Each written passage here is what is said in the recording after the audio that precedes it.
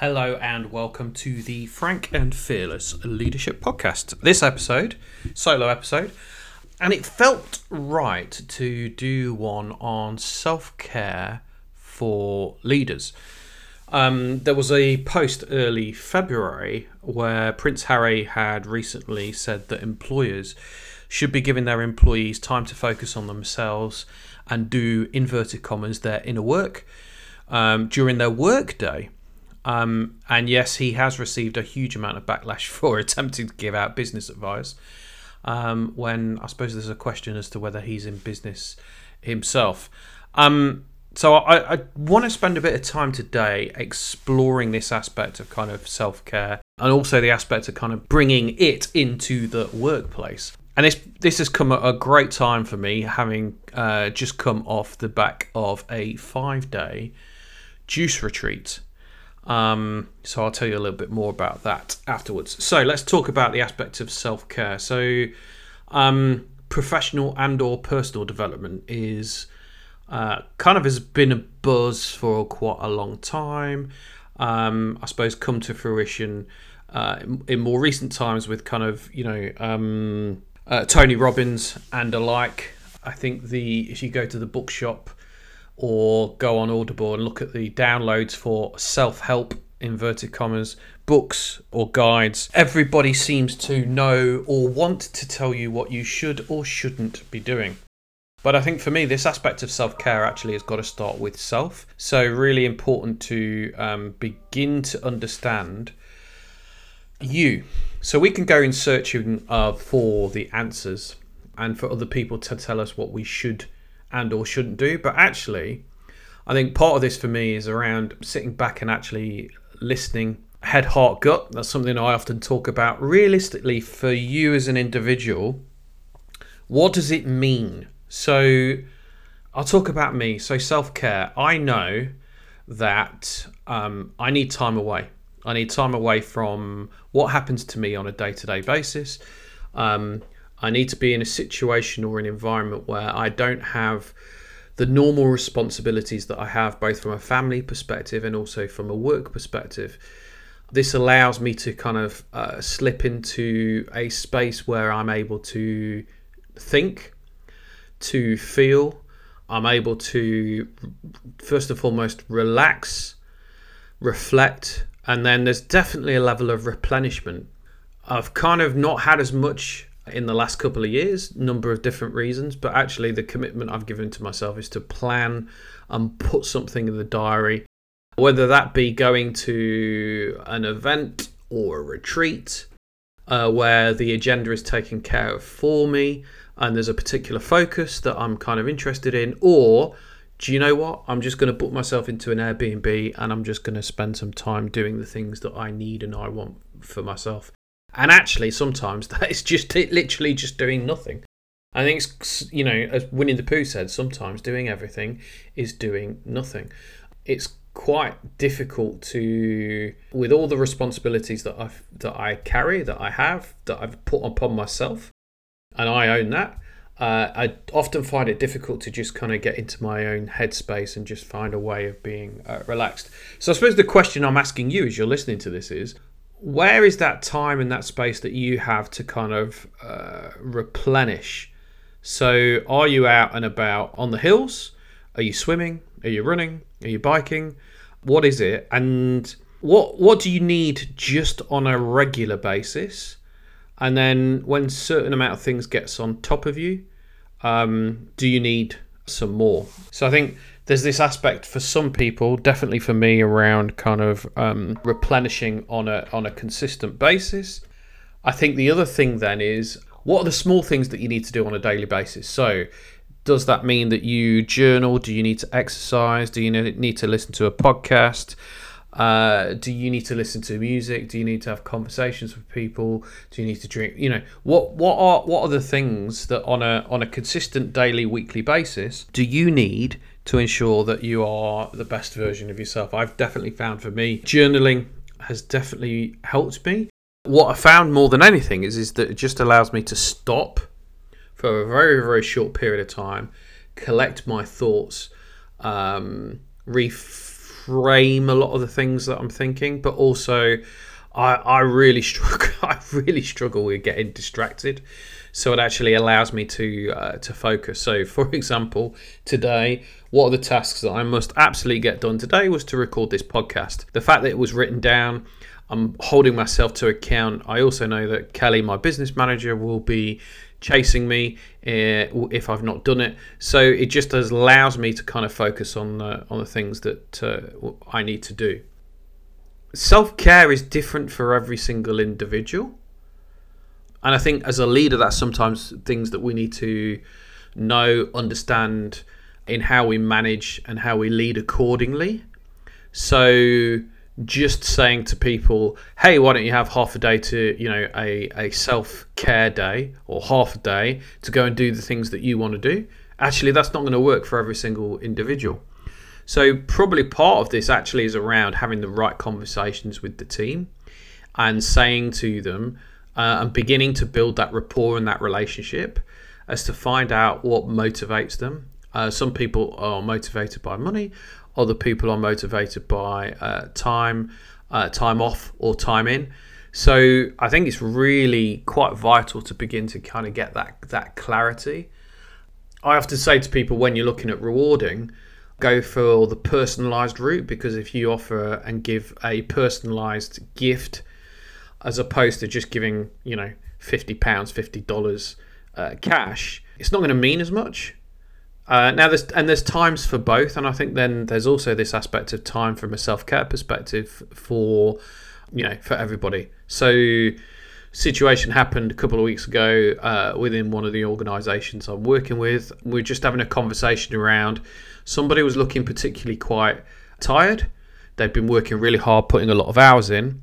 So actually getting them to go and actually getting them booked in to go for a spa day and actually booking it in for them, they were hugely valuable and beneficial and appreciative. Now, somebody else, you do that for them, it's not going to be the thing that they like and they enjoy. And second of all, if you did do that, you're actually going to annoy them and frustrate them even further.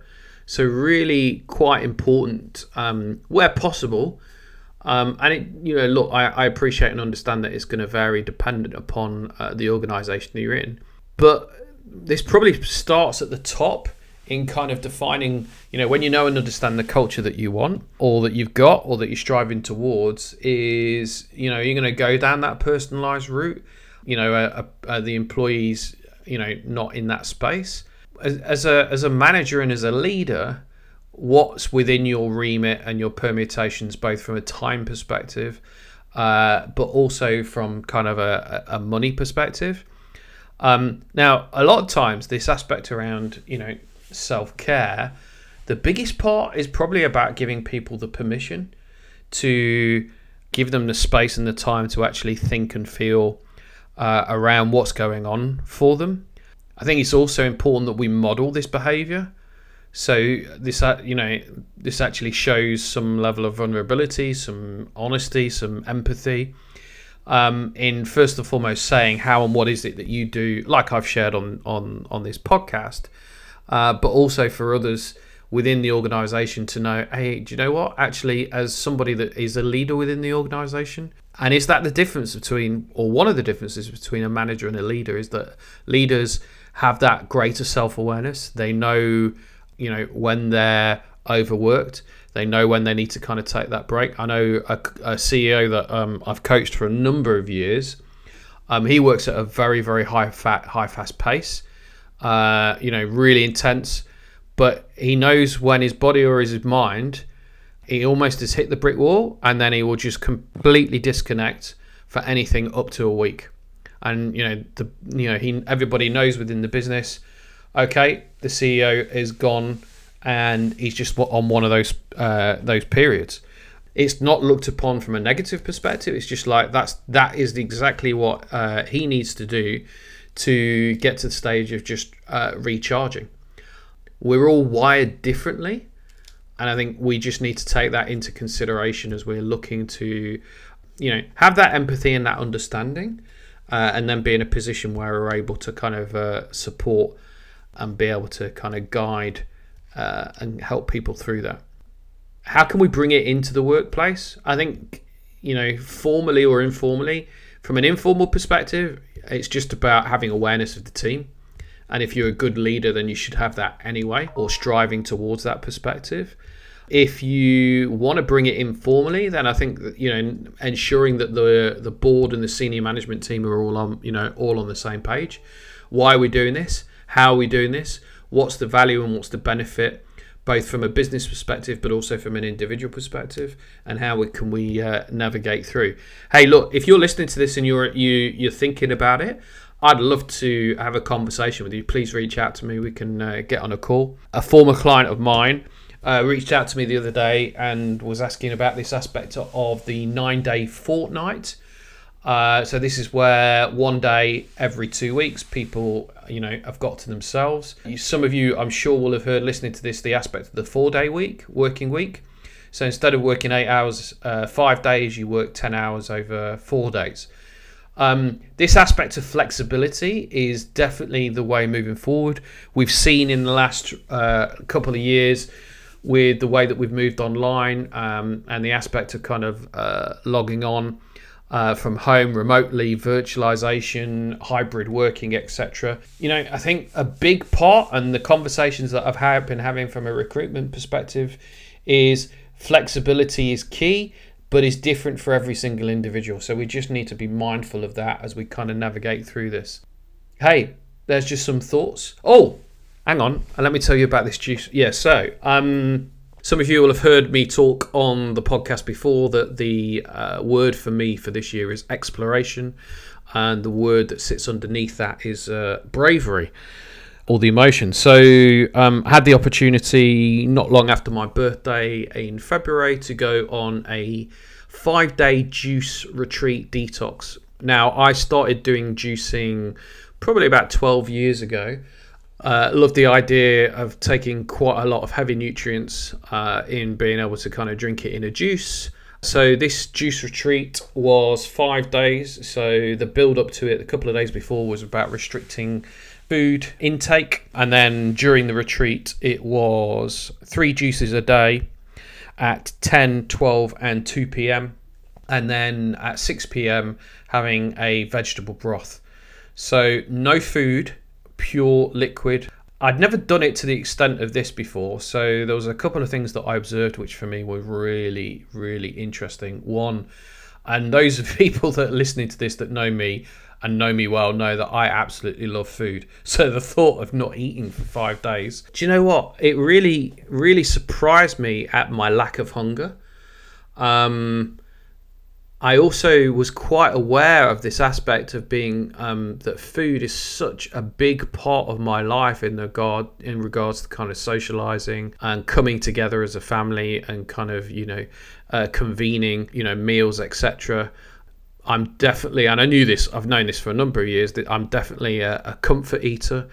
I eat when I'm kind of stressed or unsure. I eat because I'm bored.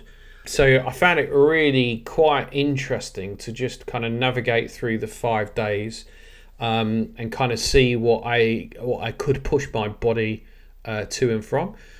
Came back from it just less than a week ago, and I've definitely noticed that my I can't eat as much as I wanted to before. My digestion is a lot better than it was, and in theory, by kind of doing it for 5 days, your body kind of goes into ketosis. So once you've started eating, all the body is kind of going through, it's getting the nutrients from the juices and the broth, but from a kind of fat perspective, it starts off taking the fats and then the carbs, etc.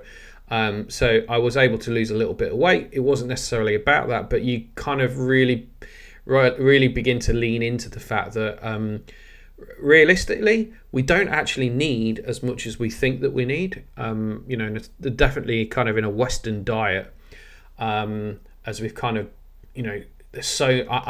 I love texture and flavor and variety, but actually we don't need anywhere near as much as we think that we need, or that we're told that we need. My plan definitely moving forward is to kind of on a weekly basis to just juice for 1 day per week, and then sort of every month do a couple of days. And I'm also looking and trialing kind of intermittent fasting.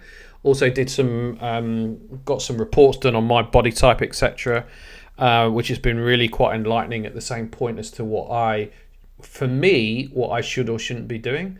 And actually, intermittent fasting for my body shape and size is actually really worthwhile doing. So I'm just playing with that. So all of this is actually really quite fun, quite different, exploring the boundaries of what my expectations are on myself and also my body. And I'm having fun at the same point.